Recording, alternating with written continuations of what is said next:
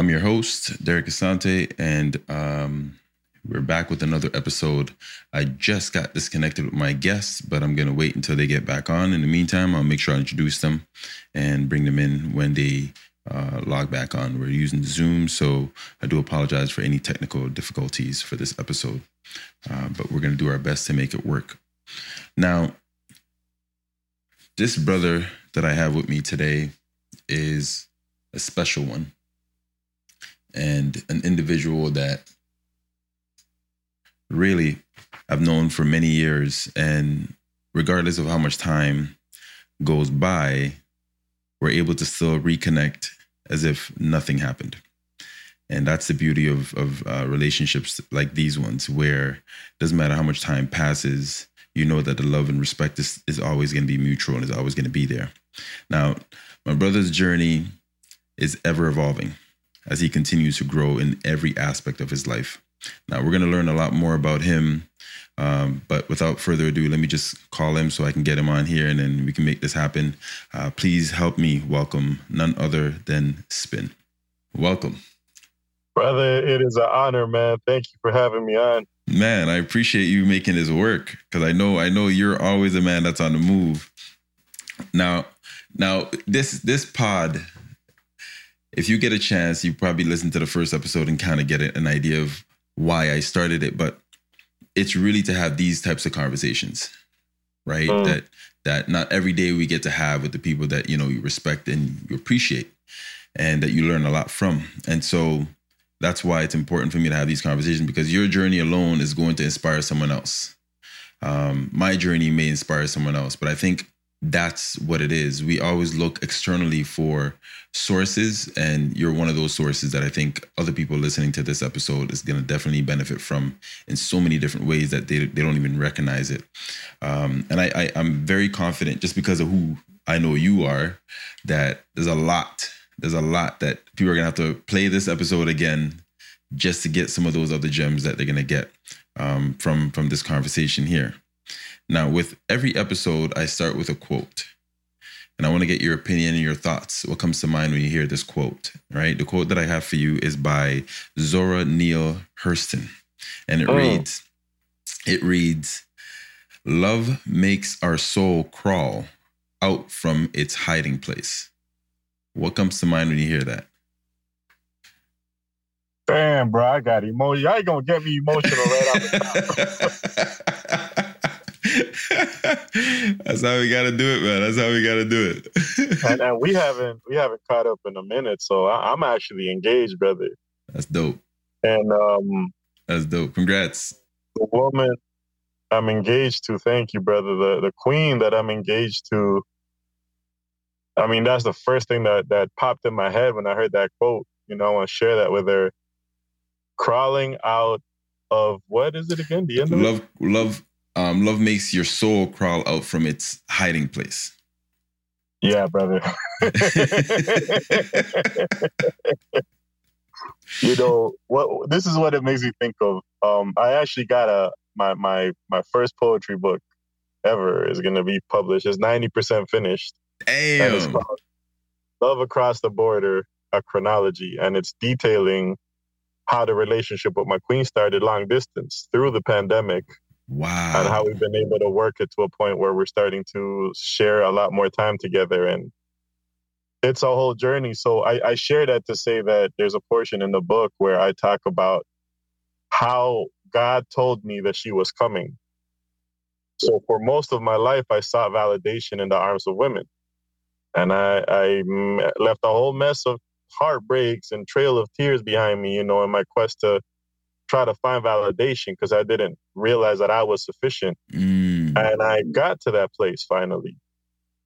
I remember I ended up in 2 situationships back to back, and the second one I was just kind of like over it. Man. And I remember having this fear of like, man, I'm in my 40s. You know, I got a lot of weight that I need to lose. I don't even got no prospects. I might end up dying alone. That thought used to terrify me. And I remember this specific time because I was going to end up seeing the woman, the situationship woman, at a meeting that I didn't want to, but I had no choice. And I looked around my place and it was clean, tidy. I had healthy food that I had cooked in the fridge. I had peace in my heart. And I said, if that's what it is, that's what it is. I had this peacefulness about me. And so fast forward to, I had a week where I had four nights in a row, God spoke clearly to me of love and tenderness. And by the fourth day, I was like, okay, there's a woman coming to me. And I remember sitting with a friend in the car and I was upset and I was crying, brother. I was like, why? Why is this happening? Like, I finally found peace. I was hiding. I finally found peace. And I just remember hearing God's voice, because you are ready, and about a week later, we just started connecting. It was off Instagram. We'd been following each other, but we never really exchanged. And I mean, one thing led to another. We ended up meeting in person. The chemistry was there. The vibes was there. And, we're going on 3 years now, brother. And wow. the process has not been smooth at all. Man, that's... Like, nah, bro, there's a pain in your heart that only a woman you love can cause. Right? Part of what that is that I've had to crawl out of that hiding place, to truly experience love. And I love that quote, brother. That's literally our relationship, man. It's crazy.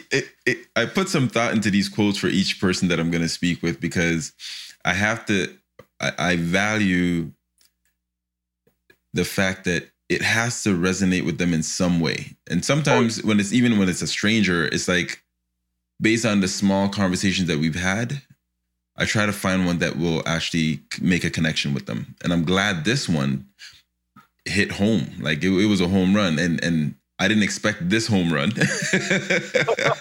It's a grand slam over here. I heard the quote. I was like, damn, how they gonna do me like this?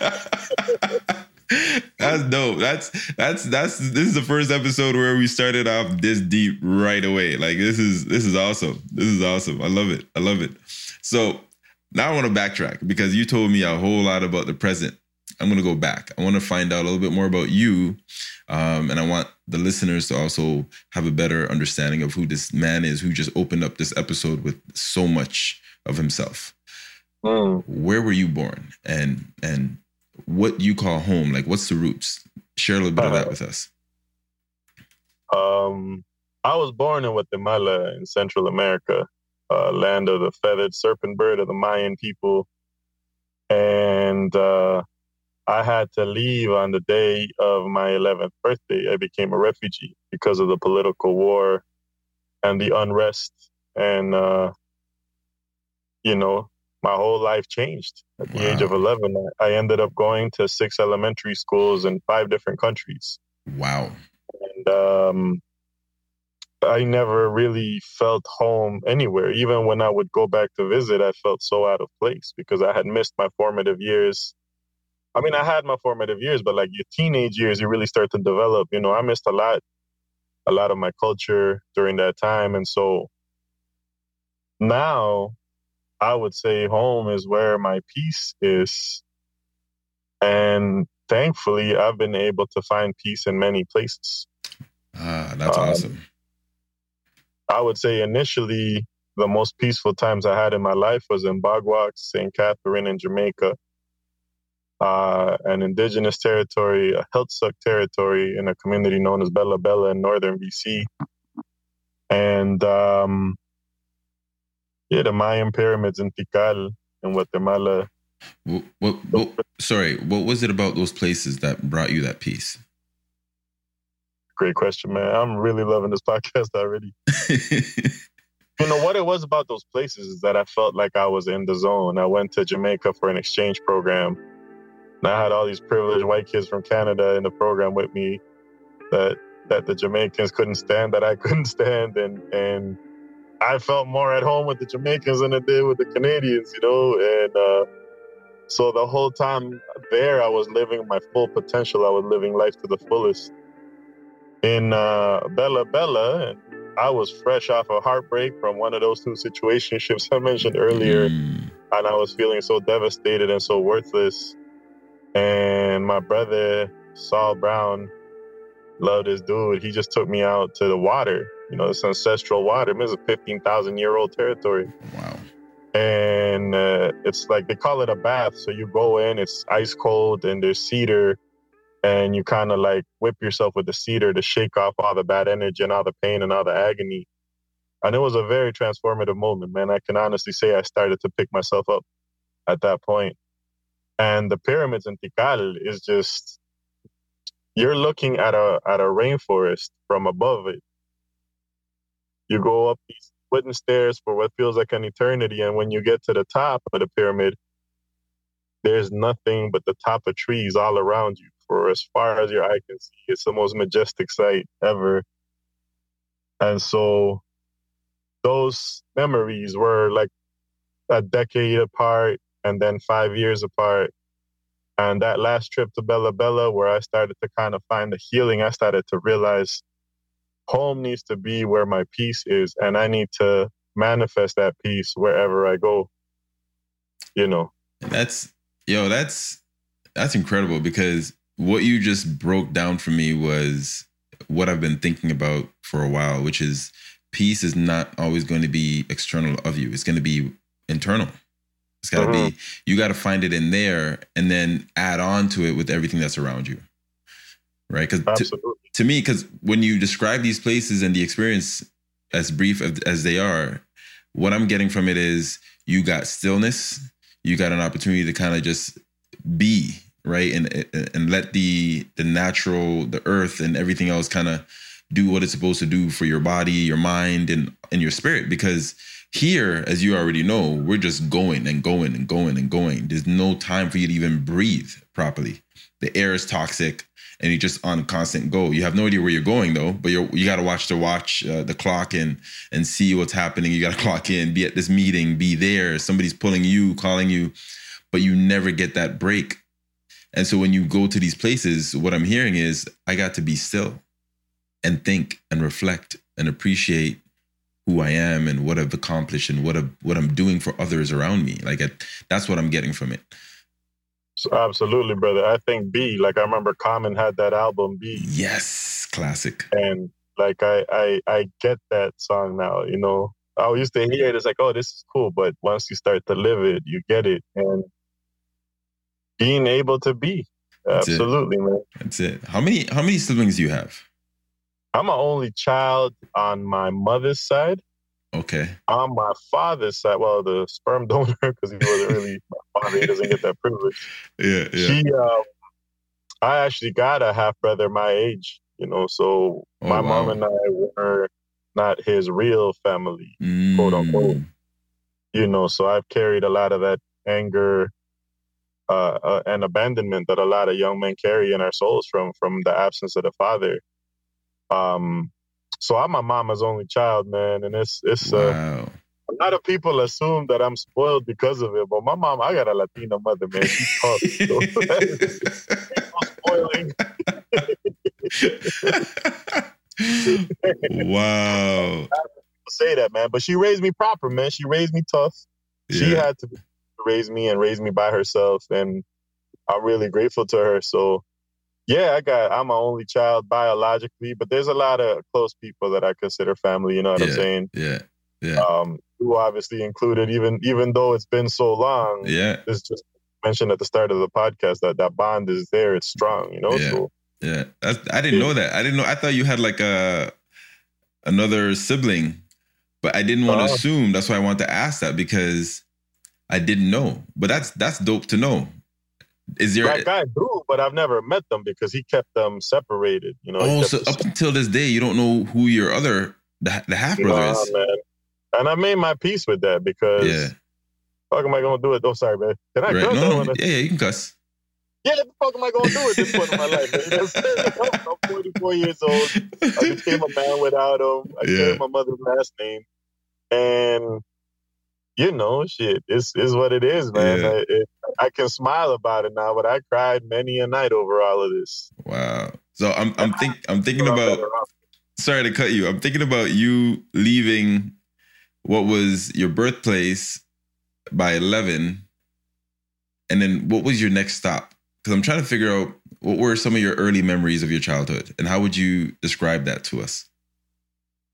Uh, well, ironically enough, the earliest memory of my childhood, and I think it'll play into like our conversation later on, was an argument he had with my mother at a park, and him storming off, and I had this red balloon in my hand.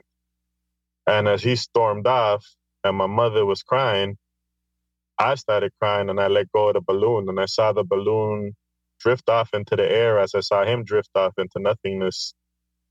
And, one thing I'd like to share to the listeners is if you have certain animosity towards things, like for me, I hated the color red for a long time and I never knew why. And it wasn't until I was able to piece back that memory that red balloon signified the abandonment of my father.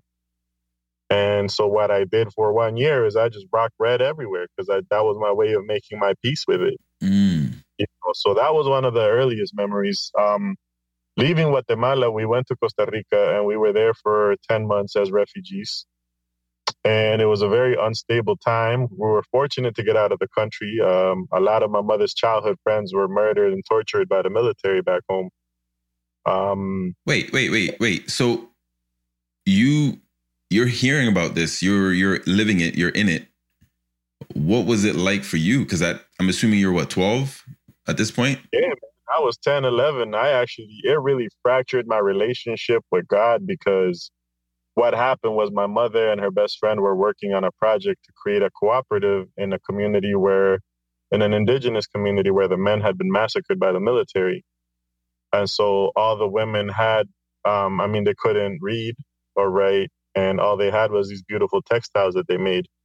So my mother and her best friend got funding from a Mexican agency to teach the women to create a cooperative so they could sell their textiles and bring literacy projects.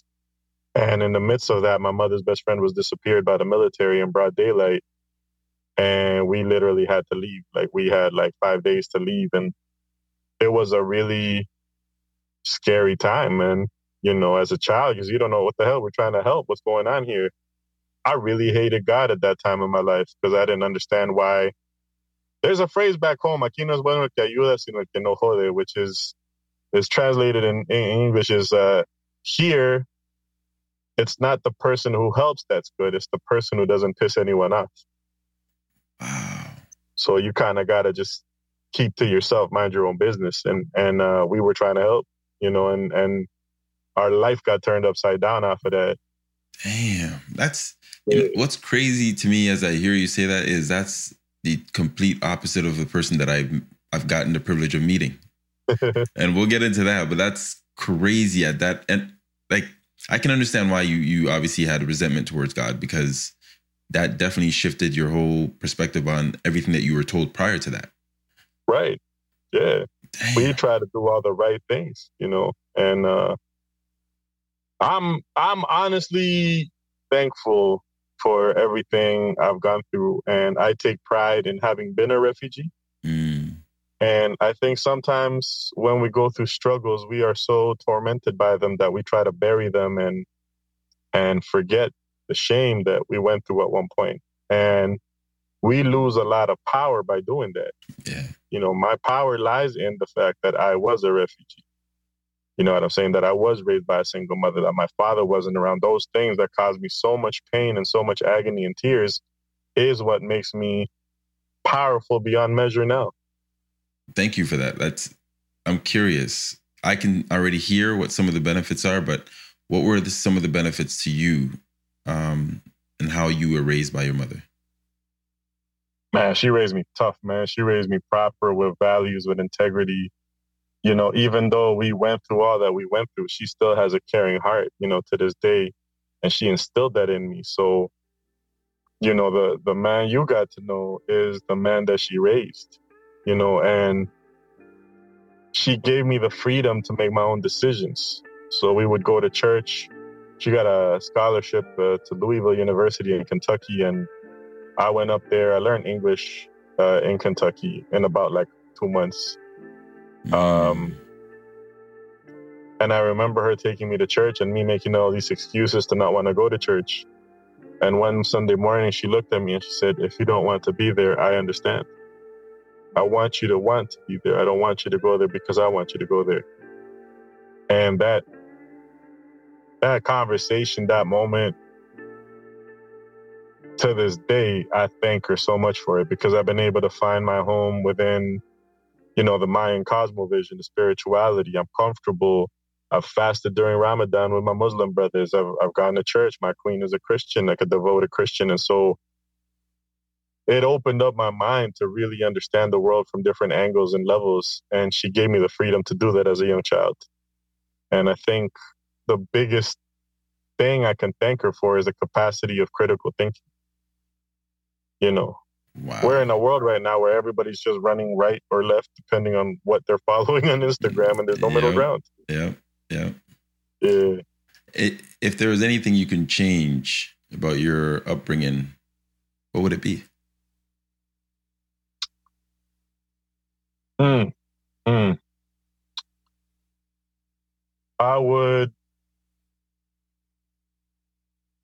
I would have liked to have found a therapist who understood all my complexities early. I have an amazing therapist now, man. I love her deeply. I needed her since I was a child because I had all this anger inside of me. And, my mother, bless her soul, she did her best, but she did yell. And so I grew up accustomed to that. And so then I yelled. And I can't blame her for it. We're not responsible for what we go through as children, but we are responsible for how we respond to what we went through as men. And that's a big one. I've caused a lot of pain because I didn't get the therapy that I should have early. So that's one thing I would change. So because you mentioned therapy, I'm curious how you expressed yourself as a kid with everything that you experienced. Like, what was your outlet? What were the moments that you got to be a child? What did they look like? Basketball, man. I love basketball. I love shooting hoops. Dope. And I was just out on the court, just doing my thing. I'd say around 12 or 13, I started writing poems. No way. Yeah. But, I'm going to keep it real with you. I was actually trying to rap, but I couldn't land the The flow wasn't there, huh? I didn't know what the fuck I was doing. Let me just do this a cappella. So it was always like I wanted to be a rapper. Yeah. So hip-hop introduced you to poetry, huh? By default. Hip-hop introduced me to poetry, man. My first hip-hop song was Ghetto Bastard by Naughty by Nature. No way. Man, I remember watching the video and seeing this dude just pissed off, and his dad never knew my dad. And yeah. I'm like, yeah, motherfucker, that's how I feel. And it was just so much anger that he expressed. And, at the end of, he never been to the ghetto, don't ever come to the ghetto, because you wouldn't understand the ghetto, so stay the fuck out of the ghetto. Yeah. And I can't pretend I wasn't raised in the ghetto. I mean, a third world country is a ghetto, but right. I can't claim like a street life. That's not who I was. Although I was very comfortable around people involved. Yeah. But I understood so much that whole concept of like, if you've never been here, don't ever come here because you won't understand it. Yeah. That's kind of like the anger I carried in my heart. And so hip hop was just such an outlet, man. Like hip hop really saved my life. And, I'm glad I couldn't land the beat early, because spoken word is just such a beautiful medium and you're not restricted. Yeah. In hip hop, you got to say what the fuck you're saying quickly and perfect, or you're off beat and the whole thing's a disaster. Yeah. Yeah, there's a lot of restriction. Even though you can express yourself, there's a lot of restriction. And I think it makes it challenging for poets to really go into that realm and excel, because it's different. The way we think, the way we play with words is challenging, and we need that freedom to be able to express it. But when you confine it, you restrict us. You kind of silence the poet when you do that, right? When you try to restrict them to a beat. So I definitely agree with you on that. Now, was there a lesson? This is more about your adolescence, up until maybe you're 14, 15. Was there a lesson that you learned early on that still stays with you today? Hell yeah, man. There's 2 books I would encourage like parents of teenagers to make them read. One is called The Greatest Salesman in the World by Ogmandino. Okay. And the other one is The 4 Agreements. Paulo Coelho, I think. These 2 books I read in high school, and they define who I am, man. You know, The Greatest Salesman in the World has 10 principles. They're scripts, scrolls that you read through, and you read them 30 times. You read them 30 days in a row, and then you go to the next one. You read that 30 days in a row, and you do it 3 times a day. And I did that. And I was lacking a lot of self-esteem at the time. And just continually reading them, it really filled my mind and my heart with so much positivity and self-confidence. And then the 4 Agreements, I think the key lesson I learned out of everything is to always go the extra mile. Why? A lot of people, I feel, live their life in a mediocre way. They just want to get by. Like in high school, I could have been getting 90s, but I figured I could fuck around and I'll get 70s and I'll still pass. And so a lot of us kind of do the bare minimum. You know, I just came out of a public service job and all these motherfuckers are doing the bare minimum and they're getting paid well. I have to leave because I can't be that person. Listen. You already know. I've been there. I can feel that pain. Like it hurts. Yeah. It hurts because you go into these things, and this is a sidebar, folks. We'll get back to the conversation in a second, but you go into these things, you know, these positions, and you mean well. Like you want to do well. You want to actually help the people that you're in position to help and get them out of their situation. But when you keep hitting the same wall of, no, don't do too much because we need to get funding again. Don't do too much. Yeah. The Band-Aid stuff. You know, but don't get me started. I know we can go off that tangent and off the rail, but I got a poem I want to drop for you at some point in the podcast, man. It's called I Fired My Job. Can you do it? Can you do it now? Yeah. All right, do it. All right, here it goes, man. This is fresh, man. I just finished writing it. They tell you shouldn't put all your eggs in one basket, but want you to be loyal to one employer till you lying dead in your casket? Nah. See, the changes I had to make in my life was drastic, and I ain't got no 100 years left to live. I'm not plastic. So I fired my job. Fuck it. I quit. You see, when you got integrity, that public housing salary kills you slowly. I had to dip before I bust the super's lip. Racist motherfucker treating tenants like shit. And you know how it goes. Management's incompetent. Laziness is dominant. Robots in the government, underserved communities just to be subordinate and protect their payroll. Hey, yo. Social work is grimier than yayo. Them demons walk with halos. A job you hate is fatal. I quit that shit. I hate all forms of mediocrity. They make your life their property, won't even pay you properly, ignore you on the front lines when they write the policy. I shook those leeches off of me. You should do that too. If you got a job you hate, it's slowly killing you and everything's a hustle, dog. You should get one too, but not on the backs of the poor after all that they've been through. Because karma is a real one, homie. One day it could be you.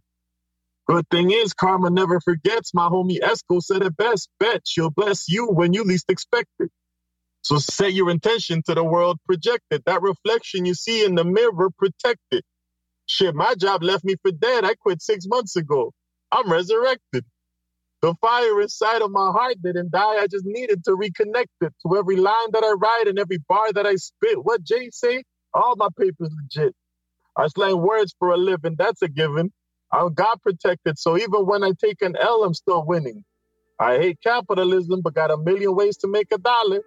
I love socialism, but I ain't trying to be living in no squalor. See, any which way, I just don't trust authority. Shit, I walked away from a full-time unionized job with benefits and seniority. Regenerating my health was my priority. I'm a scholar of life. I slashed through these boxes with a pen that doubles as a knife. Found myself a beautiful fiance. She's soon to be my wife. This world I chose is uncertain, but I'm finally filled with life. Damn.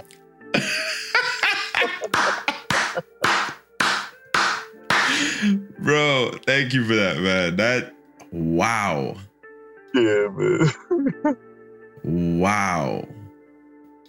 I got big plans, man. I'm gonna perform this. And as the months go by, it's gonna be like I quit 6 months ago. I quit 7 months ago. I quit a year. Yeah. It's a living And one day piece. I'm gonna release the video with like the months increasing. Wow. Man. Hold on. Is that gonna be in the book? Oh yeah.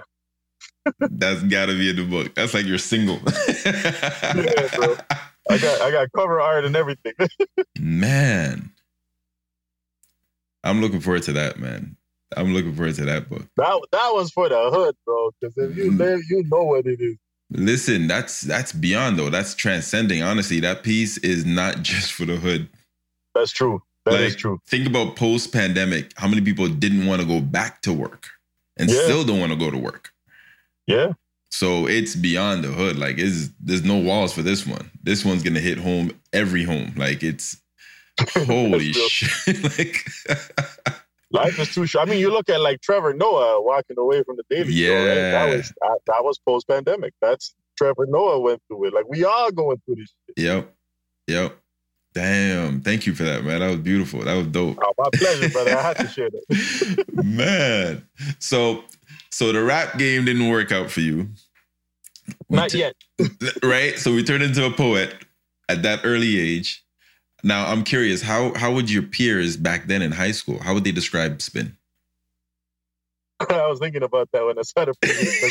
They actually used to call me medium pun in high school. No, when that brother came out, I knew I had the whole album memorized. They're like, yo, you're like a medium pun. Wow.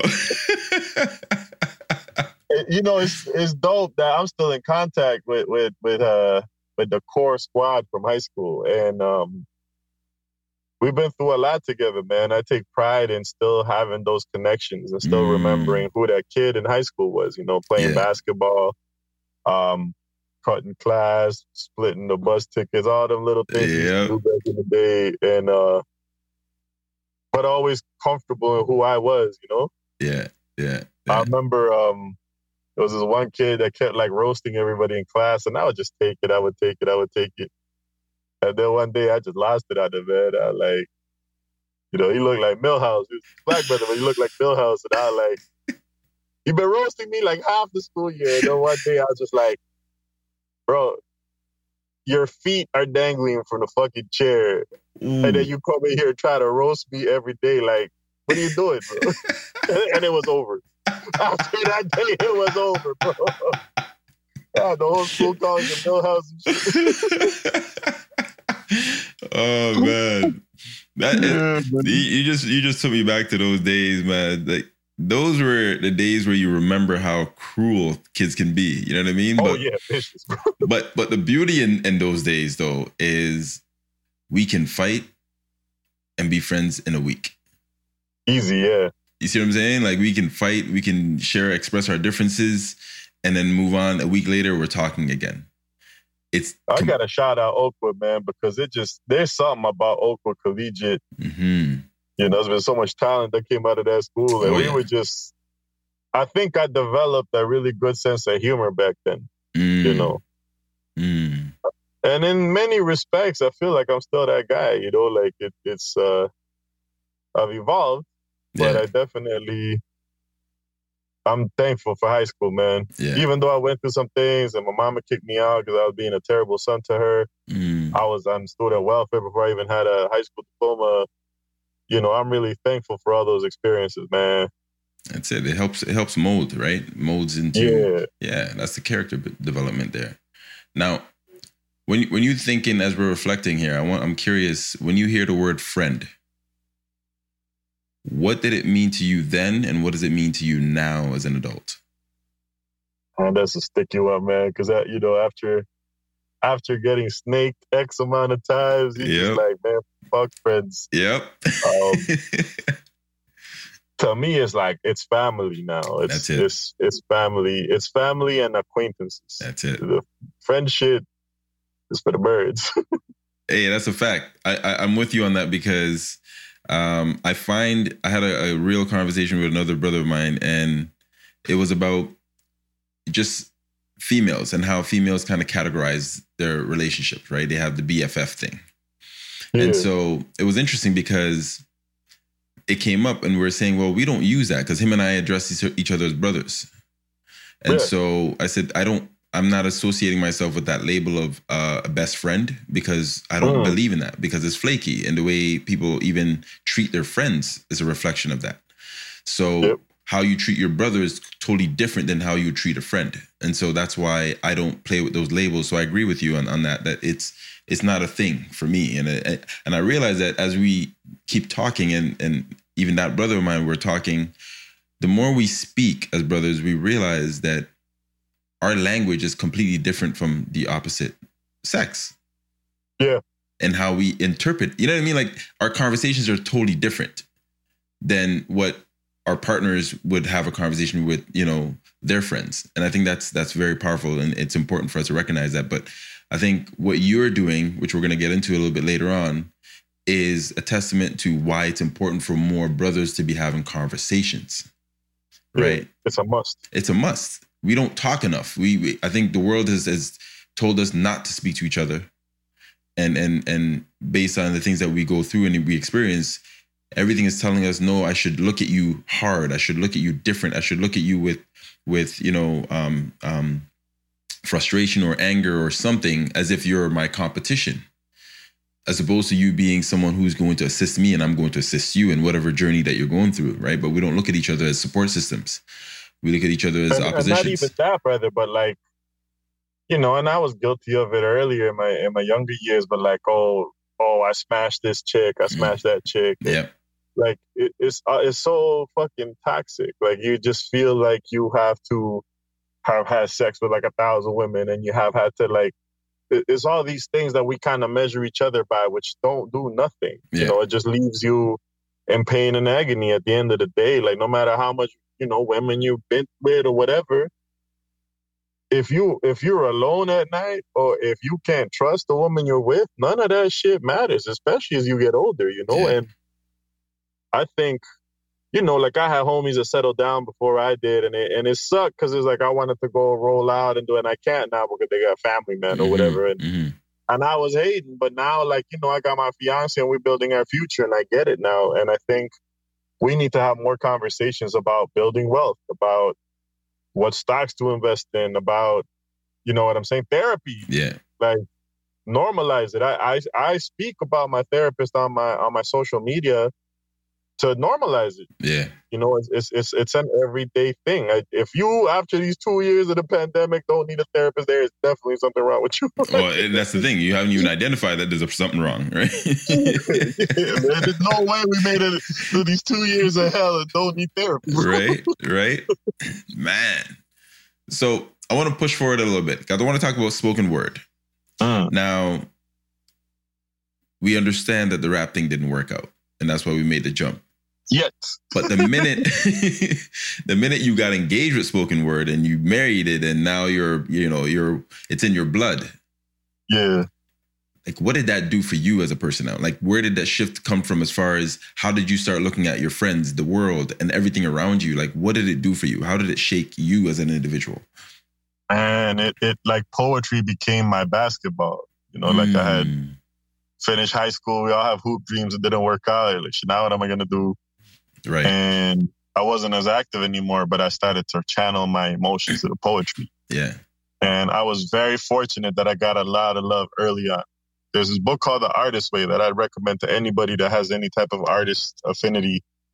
It's a really solid book to help you kind of process your journey as an artist. And it talks about the support that an artist gets early in their career is critical for like their long-term development. So if you go share an open mic, people are like, bro, you're trash. You might never go back in an open mic again, and you might be like one of the dopest poets out here. That's right. I was fortunate. Sorry, what's the book called? Sorry to cut you. The Artist's Way by Julia Cameron. The Artist's Way by Julia Cameron. Yeah, you got to read that, brother. I'm gonna look that up. I'm definitely gonna get that. That book liberated me, man. it liberated me from a lot of these petty insecurities that artists go to. I really don't give a fuck anymore because of that book. Dope. So how it shifted me is it just got me. I think it went a little too good at the start of my career, man. I had a lot of attention from the ladies. It's like groupies is a thing, you know. Yeah. If you do anything as an artist, there are gonna be groupies, and it fucked my head up, man. I got too much attention too quickly, and I was a hot mess, bro. Wow. I've done my best to apologize to the women that I heard at that time of my life, you know. But wow, yeah, that shit fucked me up, man. I blew an amazing relationship I had. I was just an asshole, man. It made me an asshole, and I'm thankful I came out on the other side of that because I'm good and I'm grounded now, you know. Yeah. But I mean, yeah, I had like a little hate club going at one point at York University. You know, and I mean, deserved, I would say, but also like, you know, people be toxic and gossip and chit chatters would keep running, and then so you never get a breathing room to grow and heal. You're just always that asshole to them. Yeah. And I'm comfortable with that at this point in my life because I've really worked hard to move with a clean heart. And, you know what I'm saying? Been faithful to my woman, and like, I'm at peace. But I think it just flipped my whole world upside down, the way I see things, the capacity, the critical analysis, the critical thinking that my mother instilled in me to be able to articulate it. I'm at a point now where I'm reviving my career, and I'm so honored to be in this podcast with you because you're catching me on the rebirth side of it. Dope. You know, I just did a feature in Atlanta and Decatur. I do the El Uno. I love my brother down there, and I've been going to slams in Florida and like ripping shit. But I'm moving with more humility. Like, I know the skill set I have, but I'm also not trying to be that asshole again. Like, I really want to just take the blessings God has given me with this craft and multiply them this time around. Do you remember Gorillas of the Word? Yeah, brother. What a flashback, man.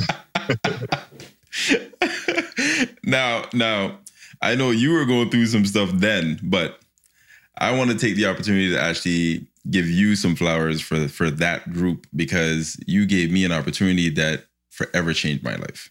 Oh, wow. And no, for real, because you caught me at that time where I was trying to find my voice and how I can share my poetry. And that opportunity did it for me. Because until that moment, I'd never been on a stage. Like a legit stage to say I'm going to actually share with other strangers. You know what I mean? And so I've never told you this, but I think this is a perfect opportunity for me to tell you that because it's been something that I literally dug up that book that we created, and I went through that and I said, there's a reason why my connection to you will never change, will never, fall short. And it's because although there was a lot happening in that group, there sure was. But you were the constant. Yeah. You were the constant. Even when other people came in, wanted to kind of take it over, you were still the constant. You were still the voice to say, nope, this is how I want to do it. This is how I want. Nope, I'm doing it for these guys. Like, you went to bat for us then. Yeah. You know what I mean? And so I don't know if anybody else gave you your credit, but you need to hear it from me, at least, because I can only speak for me and my experience with that journey. But I want to thank you, because if you didn't do that for me, or, do that initiative at that time and invited me into it and actually took care of me while I was there, you didn't abandon the group. You know what I mean? And I think that's something that I need to commend you for, because you did change a lot of things about me and how I wanted to carry myself and what poetry did for me, because it did a lot for me. It was my therapy. And being able to be in that circle with you guys to share and talk about worldly things. We were young. Yeah. Like think about that. We were talking about things across seas that may have not had a direct impact to us personally, but it did so much that we had to speak on it. You know what I mean? So I want to just take that moment to kind of thank you for that. And that's why I bring up that book, because that did a lot for me at that time. And it did a lot for me in who I am today, and why you and I are still connected was because I really appreciate you telling me that, brother. Like, you know, at that time, I was a youth myself, you know. Yeah. And we were able to get the grant funding. And it was funny because we landed, I don't know, some small grant. We landed something. Yeah. And then all of a sudden, all these people started coming to fuck with me. And all of a sudden, everybody wanted to reach out. And then people's trying to claim our group. You know, I'll never forget that. Yep. One of my elders actually sat there and played me the voice message of another agency that was trying to claim us. And I sent a letter, man. I sent a letter to the funders, to them, to everybody I could think of sending a letter to in defense of us. Because we all were working hard and sharing traumas and tears and everything. And some other people's going to come try to claim us. And, you know, I made my peace with everything that happened at that time. There was a young sister that was really pissed off at me for a while. And when we finally were able to talk and unpack everything, I realized is that she had held me in such high esteem. And I didn't even realize the position that I was being held in, you know. And I think, you know, sometimes people might come across a certain way, but it's really that I wasn't valuing myself enough. And so, you know, and I've always been kind of like the blunt dude too. So that always kind of rubs people the wrong way. Yeah. But, you know, we did make our peace, and I could say I'm cool with everybody. You know, it took different amount of time to kind of get cool with everybody after all that. But yeah, everyone's still there, man. It was that time was such a beautiful time for me because like I didn't know what housing was at the time. I just saw a group of youth that connected with me in different forms. Yeah. And we all just vibed and said, fuck it. You know, later on, I ended up finding out about like housing, all this other shit that was involved. But we were just a group of poets. Yeah. Yeah. You know, and that's how my mother raised me, you know, like don't watch nothing. Just be cool. And it's special, man. I'm glad you reminded me of that, because, you know, I'm still doing the youth work, you know. And I learned a lot, and it's messy. Youth work is messy. You know, a lot of people realize that, man. There's no way around the mess. Nope. So one thing with me now that I've learned is be very mindful, especially with the dudes. Be very mindful, man. If there's any like fuck boys or anything, I just don't even want them in the circle, because, you know, they start engaging in certain ways towards the women in the group or being disrespectful. Like that's a no-go for me. I don't play that shit. And, you know, I'll mentor as best I can, but if I start seeing like predatory behavior and shit like that, I don't want, you know, I can't.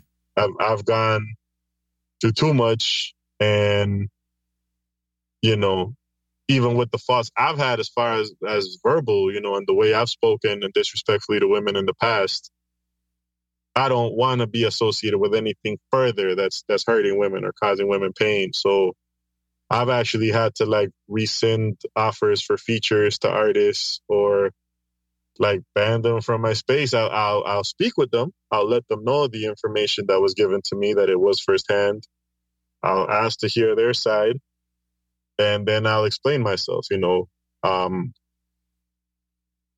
it's difficult, but it's one thing if it's third-party information and it's gossip and shit, but it's when it's like women that are entrusting you with their own lived experience, I feel like it's a different level of responsibility you got to take on. And so Gorillas of the Word really kind of gave me that foundation to be mindful when I move forward, man. So I went on the website and I checked it out. Great website, by the way. A lot of information in there, and I think everyone should. You know, I'm gonna make sure I put the link in the description of this episode just so you can get it, because you do need to check it out. It's not just words on the website. He's got videos and he's got real information, and the transparency in that website like really moved me because I wasn't anticipating that. Yeah. When you told me to go and check it out, I was just like, wait a minute. What?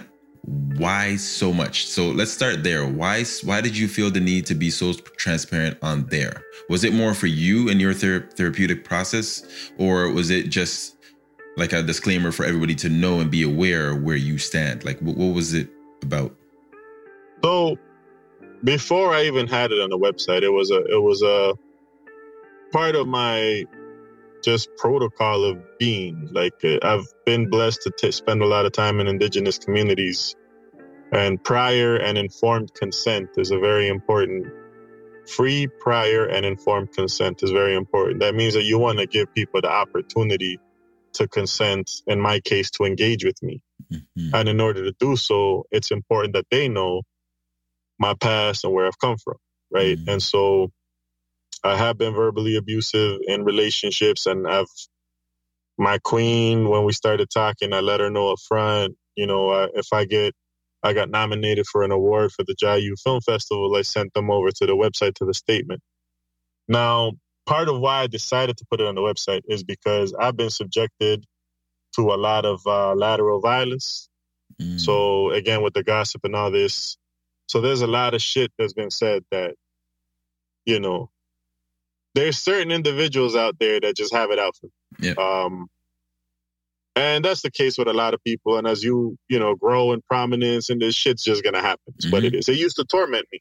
Mm-hmm. So at one point I was so self-conscious about whatever the fuck it was that people were saying that I wasn't even going out to public events or anything. This was long after Gorillas of the Word. I would not go nowhere. I spent about 2 years just kind of hiding from public events because I thought the whole world hated me. And over time, I started to narrow down where all this shit was coming from and the few individuals that were behind it all. And I made my peace with it. I did an interview with the Forgiveness Project called Look Both Ways on Instagram. Mm-hmm. And I told my truth, and I have a brother, Marcel Wilson from One by One Movement. And he says, if you don't tell your story, someone else will tell it for you. Yeah. And so I decided to tell my story.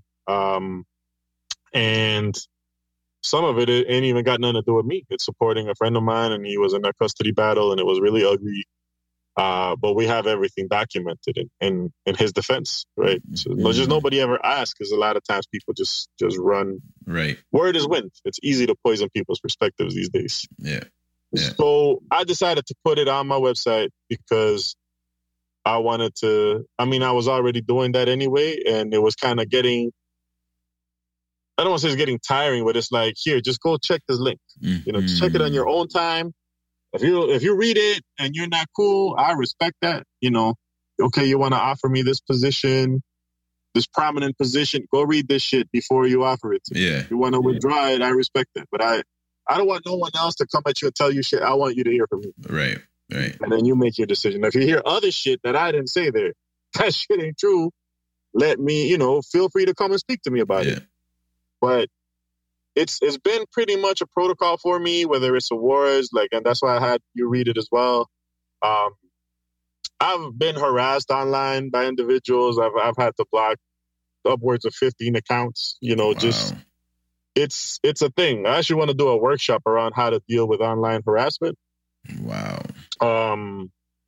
Not that I'm fearful of my safety or anything at this point in my life, but it just became really annoying. And there's some people that are just not mentally well out there, and at this point in my life, I honestly just I don't have ill will towards people. I pray for their healing and for them to leave me the fuck alone, because I'm living my life, you know what I'm saying? I'm not out here to hurt nobody.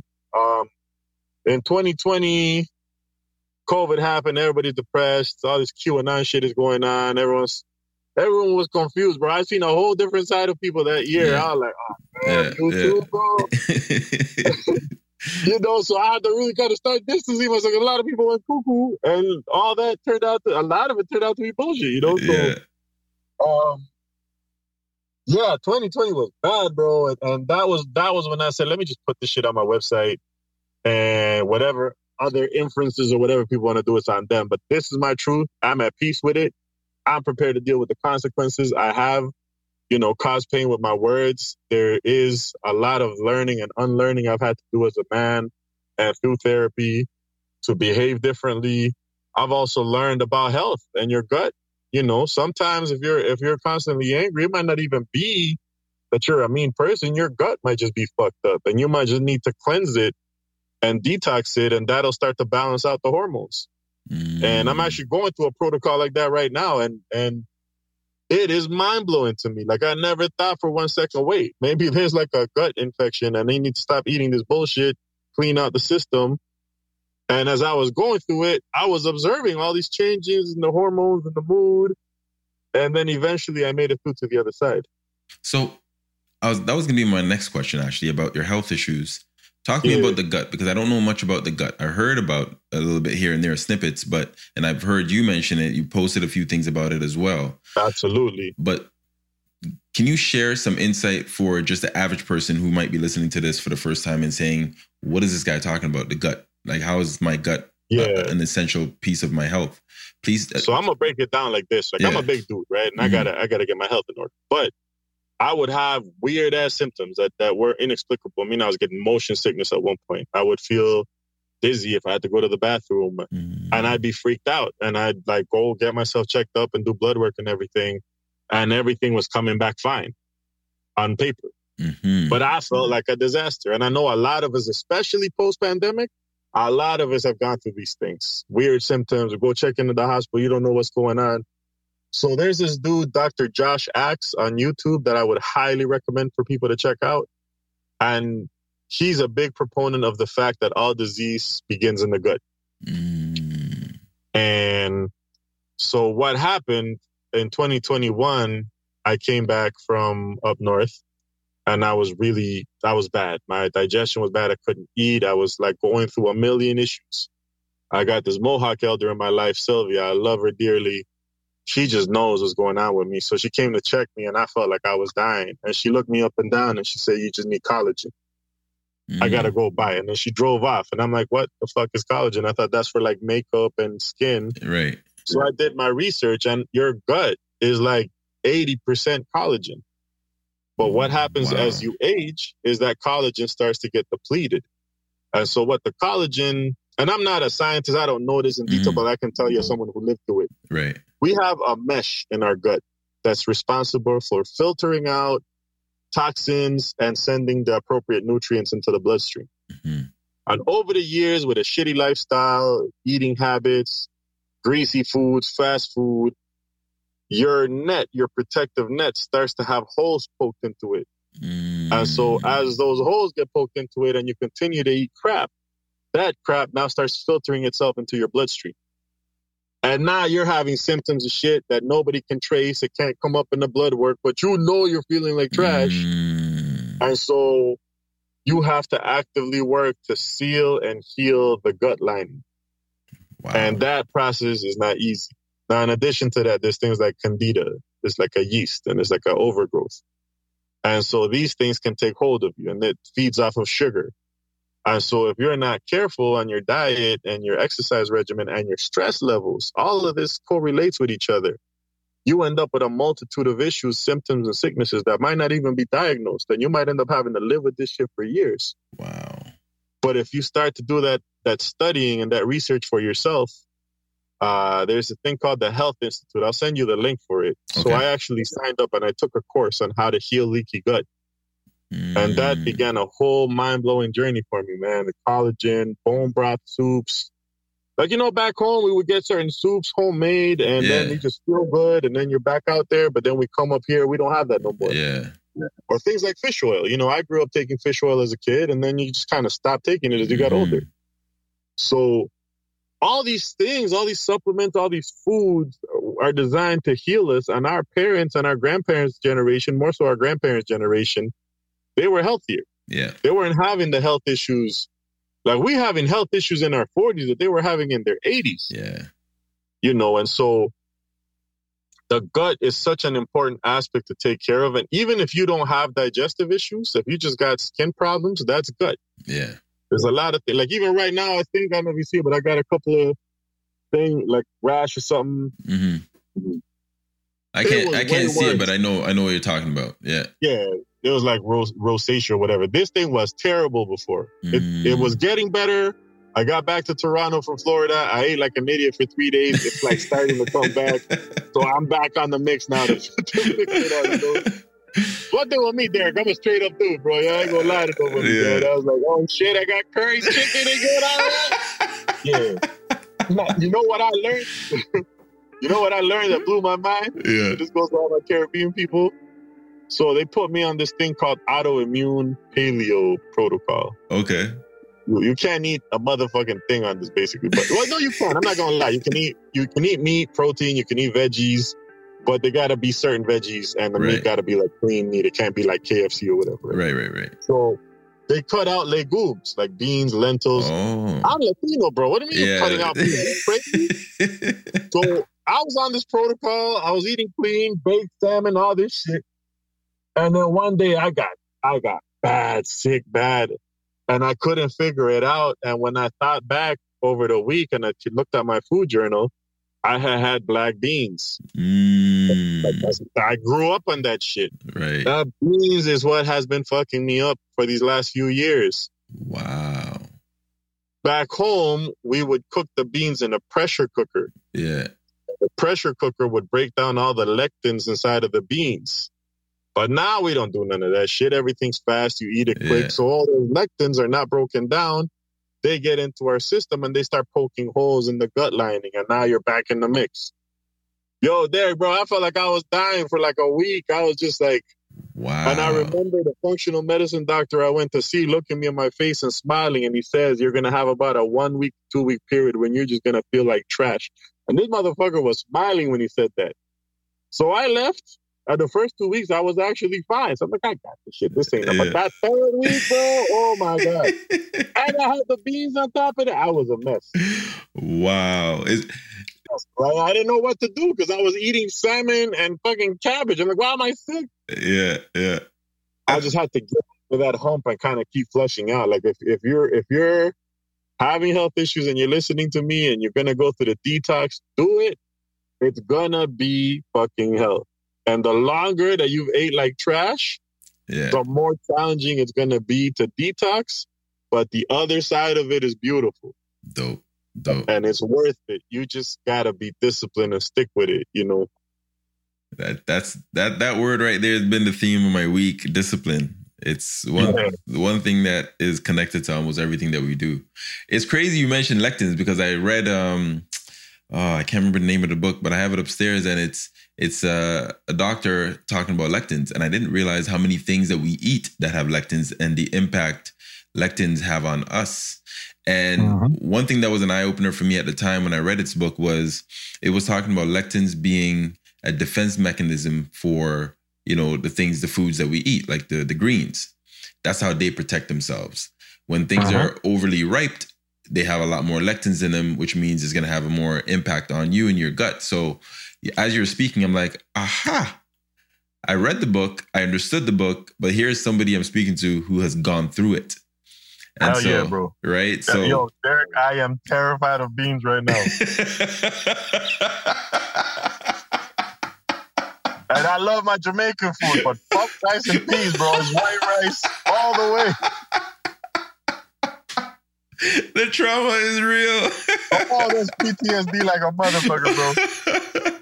Oh, that's hilarious. I was down in Florida and they were selling these tamales and I was so excited. They had a combo and they had the cabbage and the carrot and the tamale. And then she opened up this pot. I'm like, what's in there? And then she pulls in a scoop of black beans. I was like, no! Like the fucking farmer's market heard me yell, like, yo, get that shit off my plate. That's not for me, yep. Oh, man. Tax, I'll be able to eat it eventually. Yeah. But the feeling of trash that I get from it is not worth it, bro. Yeah. And I've done a lot of detoxes and fasts in my life, like up to 20-day fast, but I have never cut out legumes in my life. And that's the shit that's been messing me up. Yeah. Lentils, chickpeas. Wow. Now, I want to shift gears a bit. You've been an advocate for so many other people, like for as long as I've known you. My first question here is, why do you care so much? I care because I know what it feels like.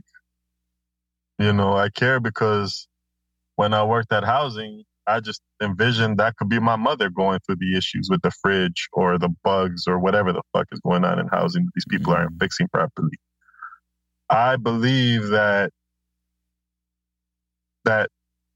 you know, life will flip on you in an instant. Mm-hmm. And if you get too comfortable, you get too carried away. You know, that's why I said in the poem, like, you know, not on the backs of the poor after all that they've been through, plus karma is a real one, homie. One day it could be you. Yeah. I really believe, you know, no one is immune to the trials and tribulations of life. And so I want to cultivate as much good energy as possible to bring comfort to others and to know. And it's almost like a gratitude because I've been protected, man. I've had people run shit on me, all type of stuff, and I'm protected from it. It bounces back because I have a clean heart. I don't wish ill on people, and I do my best to do right by people. I've also learned to do right by the right people because you can't cast your pearls in front of the swine. And sometimes when you have a heart as good as mine, you end up wasting a lot of energy in the wrong places, you know? So I've also learned to establish boundaries, but I care, brother, because I want this world to be a better place, man. Like you see, Angel Reese. Yeah. I love this sister, bro. Yep. I love her intelligence. I love how she dedicated it to the young Black girls out there. I love her because she knows and she sees how the world is and how the double standards and how when the white girl does it, it's okay. But when the Black girl does it, she's ghetto, she's hood or whatever. And I just connect with her so much, you know. Yep. I've always rooted for the underdog in a sense. And I've always, you know, I've been cast aside. I've been kicked when I'm down, left for dead, forgotten, you know. Yeah. I want the world to be a better place and I want to leave my mark on it. Dope. Talk to me about One Mic Educators. That initiative, I was looking it up and I'm just like, I'm a little envious. I gotta be honest. I'm a little envious that I didn't get to jump in at the start. And you know, life happens where time is taken from you in so many ways. And I'm working on changing that. But talk to me about One Mic Educators. Why did you start it? And what is it about and who's involved? Yeah, man. I mean, you're always welcome, bro. You're at day zero, bro. You're not even at day one. You're at day zero. You're there before One Mic. So One Mic Educators is my arts education enterprise. It's also a collective. I read this book called The 4-Hour Workweek by Tim Ferriss, which I highly recommend to people. Yep. And he got me thinking on a business mindset with my art. So, you know, I do a lot. Ideally, artists just want to be on stage performing, getting paid and making the big bucks everywhere. But I did an analysis of where my money was coming from, and it was coming from workshops. Mm-hmm. I was getting performances, but the real money was coming from workshops. Yeah. And so I said, you know what? I need to set this up as an enterprise so that I can start running things through One Mic Educators as an enterprise. And through that, be able to afford myself to do the things I've always done, like give back to communities. And so initially we were just doing workshops in schools, me and my brother Tugstar. And we were going to a contact alternative. They always took care of us, man. I love that school. And, you know, there's a lot of hard-hitting youth. They've gone through a lot. Mm-hmm. And then we started to branch out and getting into other schools. And then it really kind of took flight for me, man. I was able to get on to do some residencies and travel to Indigenous territories.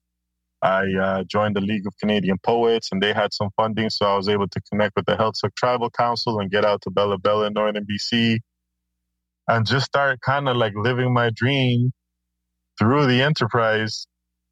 And in 2016, we started the La Raza series, which is a spoken word open mic series designed to feature Indigenous, Black, and Latin American artists. You know, everyone's welcome. But as far as the money that I've been able to raise and pay out, it's all gone to like Black, Indigenous, Latin American artists. And through that event, we also started crowdfunding and donating to different causes. So we donated to a legal defense fund for Six Nations territory, family of Regis Korchinski-Paquette, our brother Sam and Lane, who was murdered, I think last year or 2 years ago. We were able to raise some funding for his family. And we started doing these beautiful shows. And then when the pandemic hit, we just ran them virtually on Zoom. Dope. And we got like a whole collective now. We had a group of youth. We got a grant. My homegirl Amoya Ray, she's like my heart, man. She's like an incredible poet. I would love for you to have her on your podcast too. I would love to have her. And yeah, I'll get you connected, man. So she's kind of been my right hand, and she's guided me along the way. Always had my back. Jennifer Alicia, an amazing Mi'kmaq spoken word artist.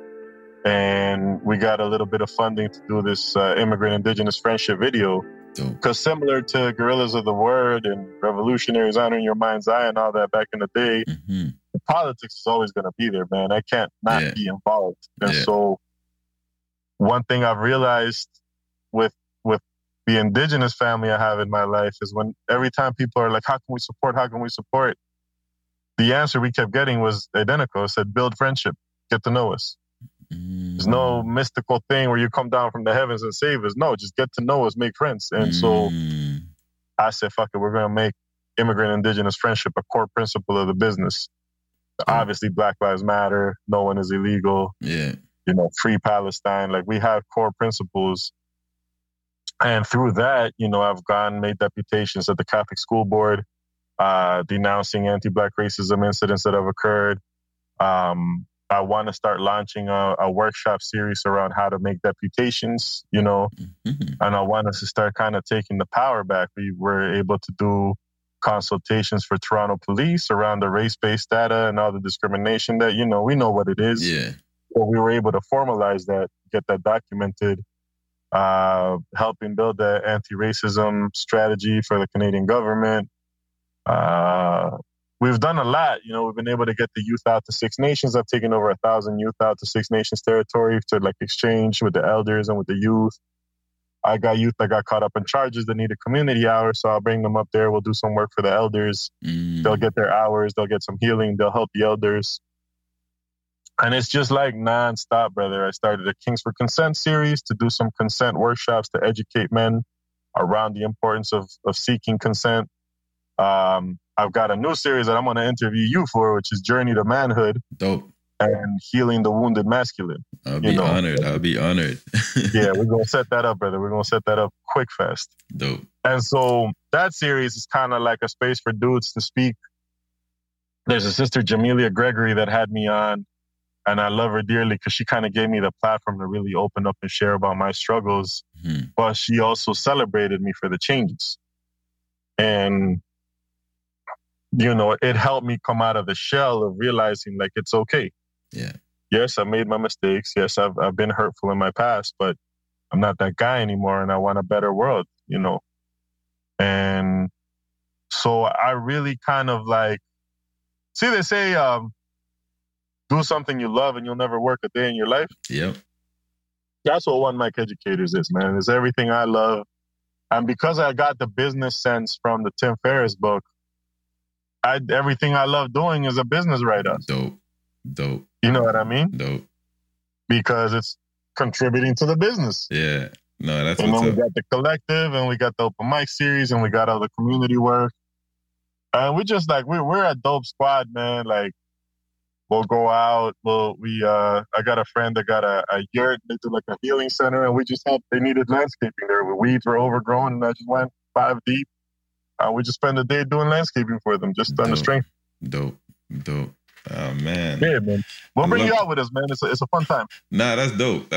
I know how challenging it can be when you're trying to get into the school boards and whatnot. There's a lot of red tape you got to deal with. So commend you for being able to break through those walls and get them to, you know, allow you to come through their doors and share everything that you guys are doing, because I see the impact. I've done some work in the past with the schools, and I can see the impact. When you're working with the young people or the teachers, you can see it. Yeah. You can see the change happening. But the problem, as you already know, when they close the door and they say it's because of funding. And even when you have organizations in the past that would say, but we're willing to come for free. We didn't ask you for money. And they still sometimes don't open the doors, and they give you another red tape to have to hurdle over and whatnot. So kudos to you guys, man, because I know how challenging it can be. I know firsthand, like it's not easy, especially when you're coming to talk about real things. Yep. right? And that's why the doors get closed. Yeah, because it's too real. Like, right? So, but kudos to you guys, man. That's One Mic Educators, and I think everybody should definitely check it out. The link will be there, so don't have any excuses to why you didn't get to that website. It'll be there for you. And also, I'll make sure I include Spin's contact on social media so that you can get access to him and kind of dive in and just, grab as much as you possibly can.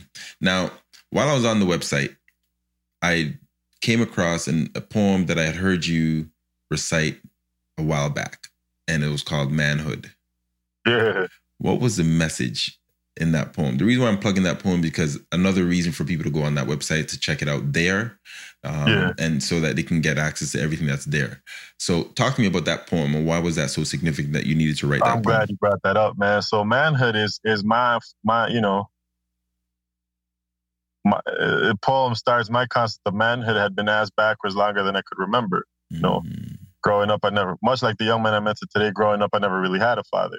And so for me, as a man, young man growing up, my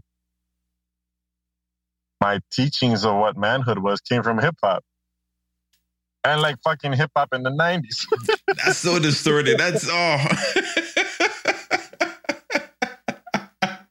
it's funny when you say even now, like 90s. No, sorry. When you think about it, when you say that, the play on words and the watch this, check this out. You said is ass backwards. You know what came to mind when you said that? And you said the 90s? Crisscross.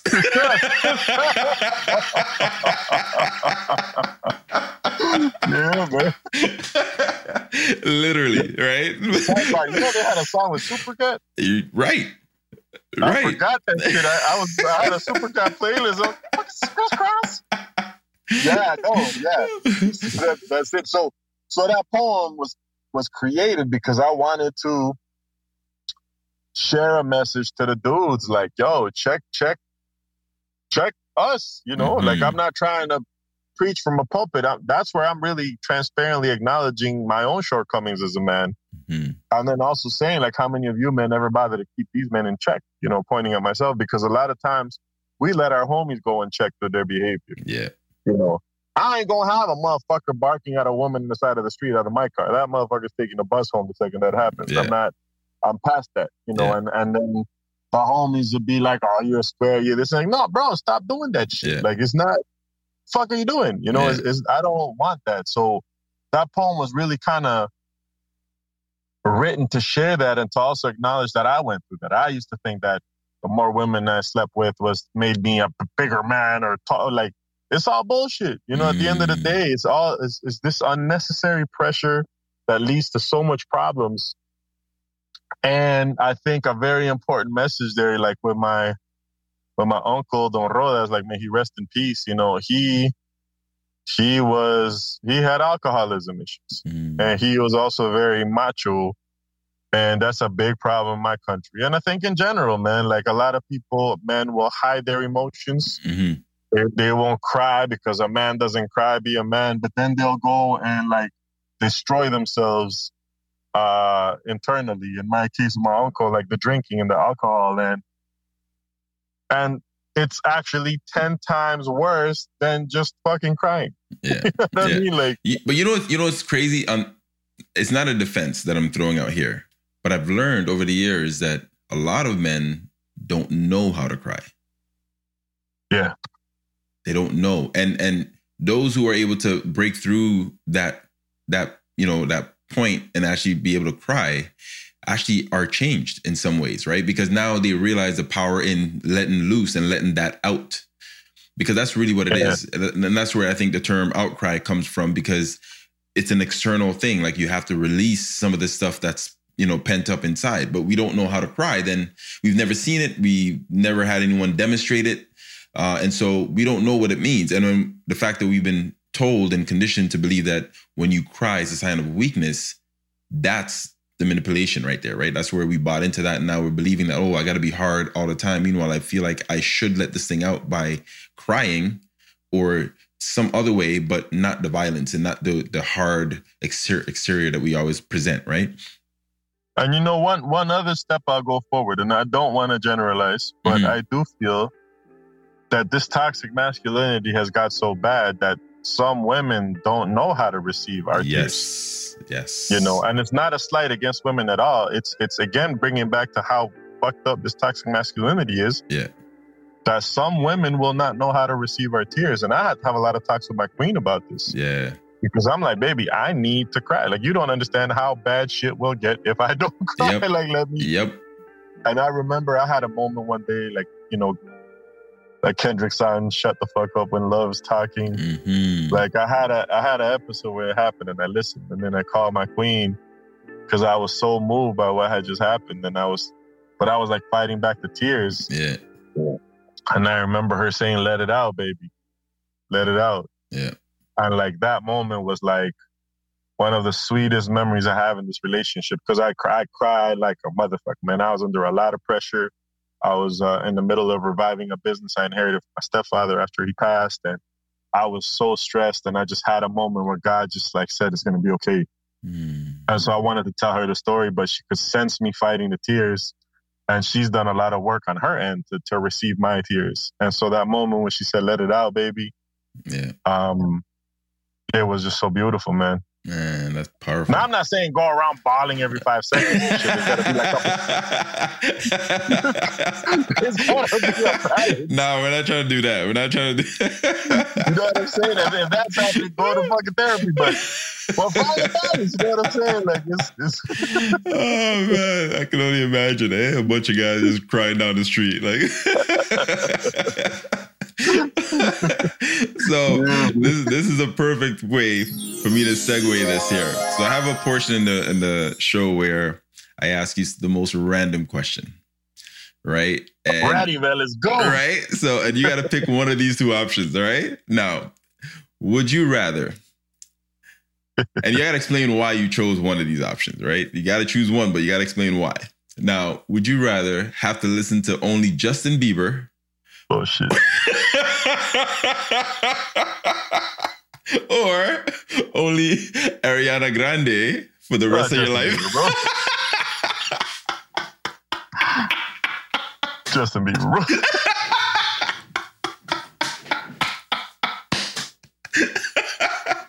Talk to me. I want to know why. First of all, I can't even fucking name you an Ariana Grande. If I'm not mistaken, she was with Mac Miller, right?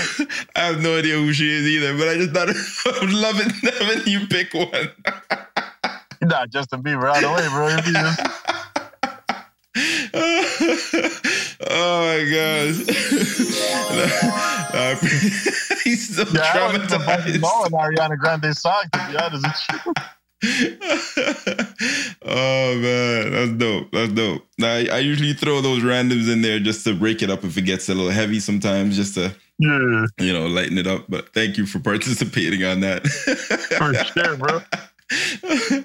If you could improve, I know you mentioned quite a few areas that you've already worked on in your life, but if you can improve 2 areas specifically of your life, what would they be? Like right now? Yeah.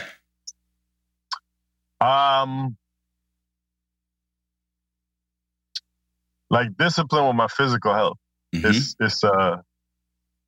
finding the balance, because I got a lot of shit to do. Like I got, I quit my job, yes, but I still got financial responsibilities. My queen looks to me as a provider. Like she told me she was talking with her mother and she said I'm a provider. And that's, again, one of the sweetest things. Like as a man, you hear the woman of your dreams saying that about you. You got to deliver. So being a provider calls on me to do a lot of fucking work, and then it kind of limits me from the physical. So one thing I definitely will do, especially you motivated me this podcast, is find that balance where I can go get the exercise, go shoot the hoops, cook, whatever it is. Just do something for my health every day. Dope. To get that balance going, man. We can't allow ourselves to get so consumed by anything that we stop taking care of our own health. Dope. What's the second area? And the second area, I would say financial management, man. Like, my budget, I do my thing. But yeah, I just get into these YOLO streaks sometimes, man. And then you wind up looking at your bank account like, what the fuck happened? The fuck is happening? That's dope. So what's next? What's next for Spin? Man, I got a brother, El Uno in Atlanta, and we're in very fairly similar trajectories of our career, man.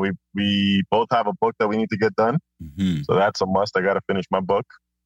Um, I'm going into the rap, bro. Like I just actually worked on a verse yesterday. No Like it's a hip way. hop verse of the poem. Yeah, it's coming, Dope, bro. dope, Yeah, I dope. got my homie Leroy Esco. Like I got a lot of dope artists that I listen to are like my homies, and like I got the opportunity to start rapping. So I need to break through that barrier, and I honestly want to amass revenue in a way that allows me to give back to others, man. I want to bless like young single mothers with scholarships for their children. Dope. I want to coordinate the investments the way like these rich people do it. Like there's strategies here, and I want to crack all these codes so that I can, bless our people with them, man. Like obviously I want to be comfortable as well. Yeah. I'm definitely going to be losing some weight. Like I've lost 30 pounds from the start of the year. Oh, that's big. And probably 20 after the week that I had you. But we're gonna get it back to 30. But I'm on a mission, bro. I gotta get my high school athletic physique back. Like that's definitely a critical part of this year. Dope. And just being a successful businessman, bro. Like, and actually, so I had with the hearing clinic that my mother and I were we're working to keep alive in my father's and my stepfather's legacy. Mm-hmm. Man, I've had to make a lot of decisions, man. Like I made a decent amount of money, but 95% of it went back into overhead, went into debts, and went into the salary for the staff. And I was really like, what am I doing? Like, this is not what I thought being a business owner would be. But I learned the patience of it all. Yeah. I'm going through that phase right now that you hear people talk about in their bios and their movies and shit. Where something big is happening, and I just need to stay on top of it, which will then allow me to bless other people. Yeah. I'm not like a flashy guy. I don't give a fuck about name brands or whatever. I just want to be able to bless other people and be comfortable. Dope. And so I'm on a mission to do that, man. I seen this meme. It said, we do this not because it's easy, but because we thought it would be easy.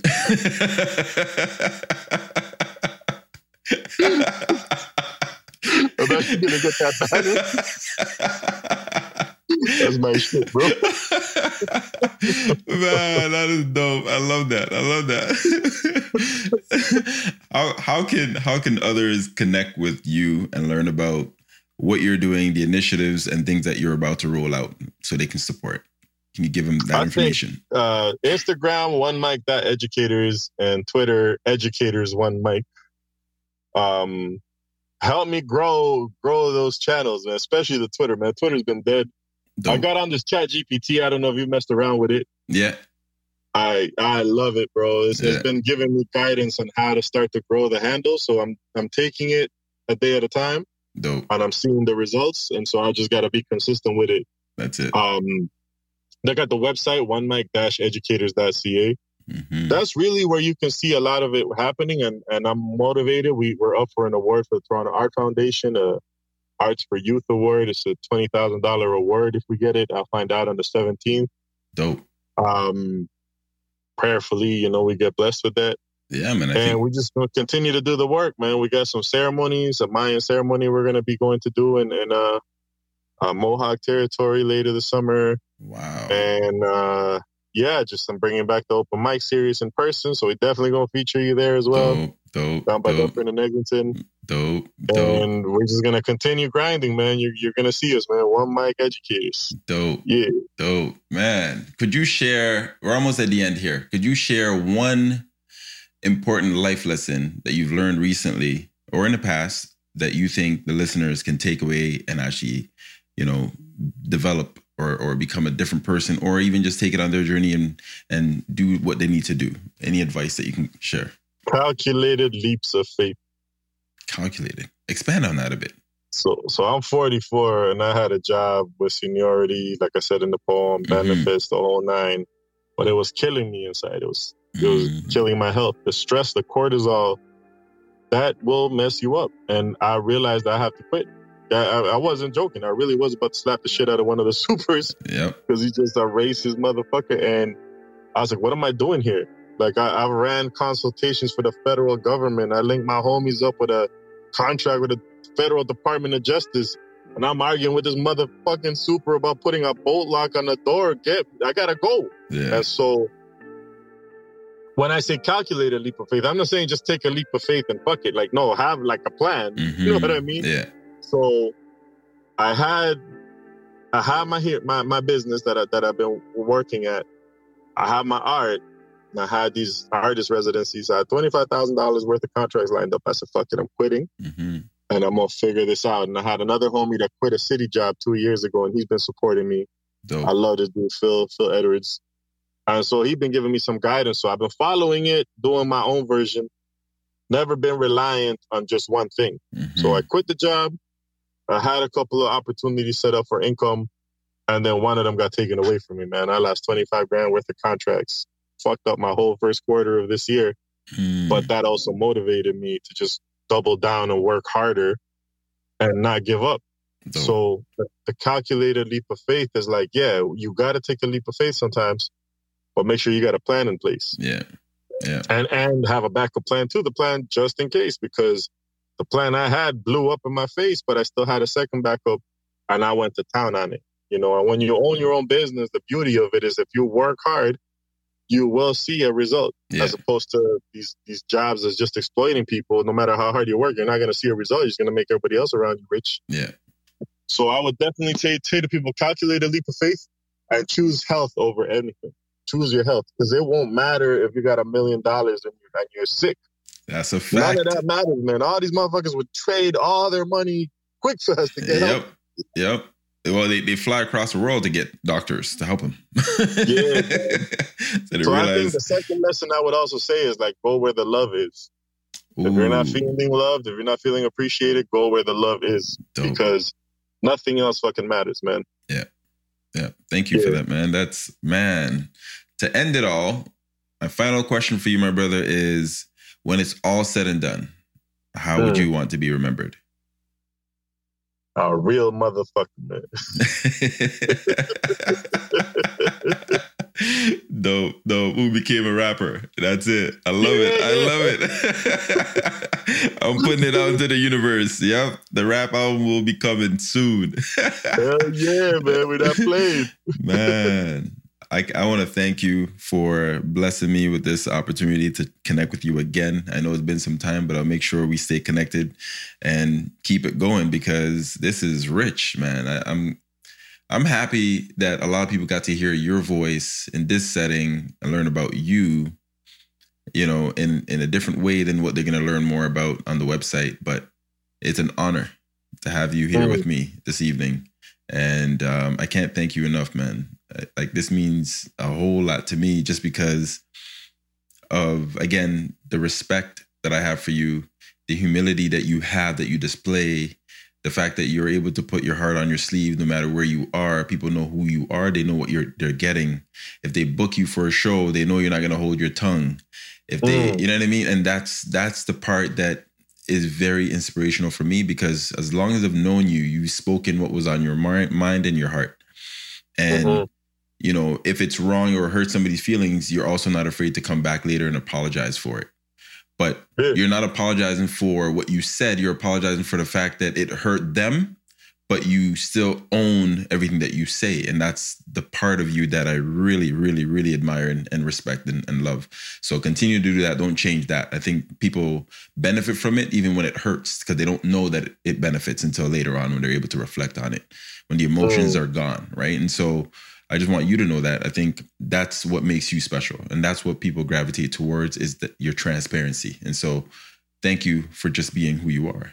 You know, I appreciate you, brother. Thank you too. The love is there. The one mic doors is always open for you. You got VIP everywhere, bro. Like, you're a real one, man. I appreciate you too, man. It's been an honor for me to be on this. Man. So for the listeners, I want to thank you for tuning in every week. And until next episode, love, peace, and nappiness.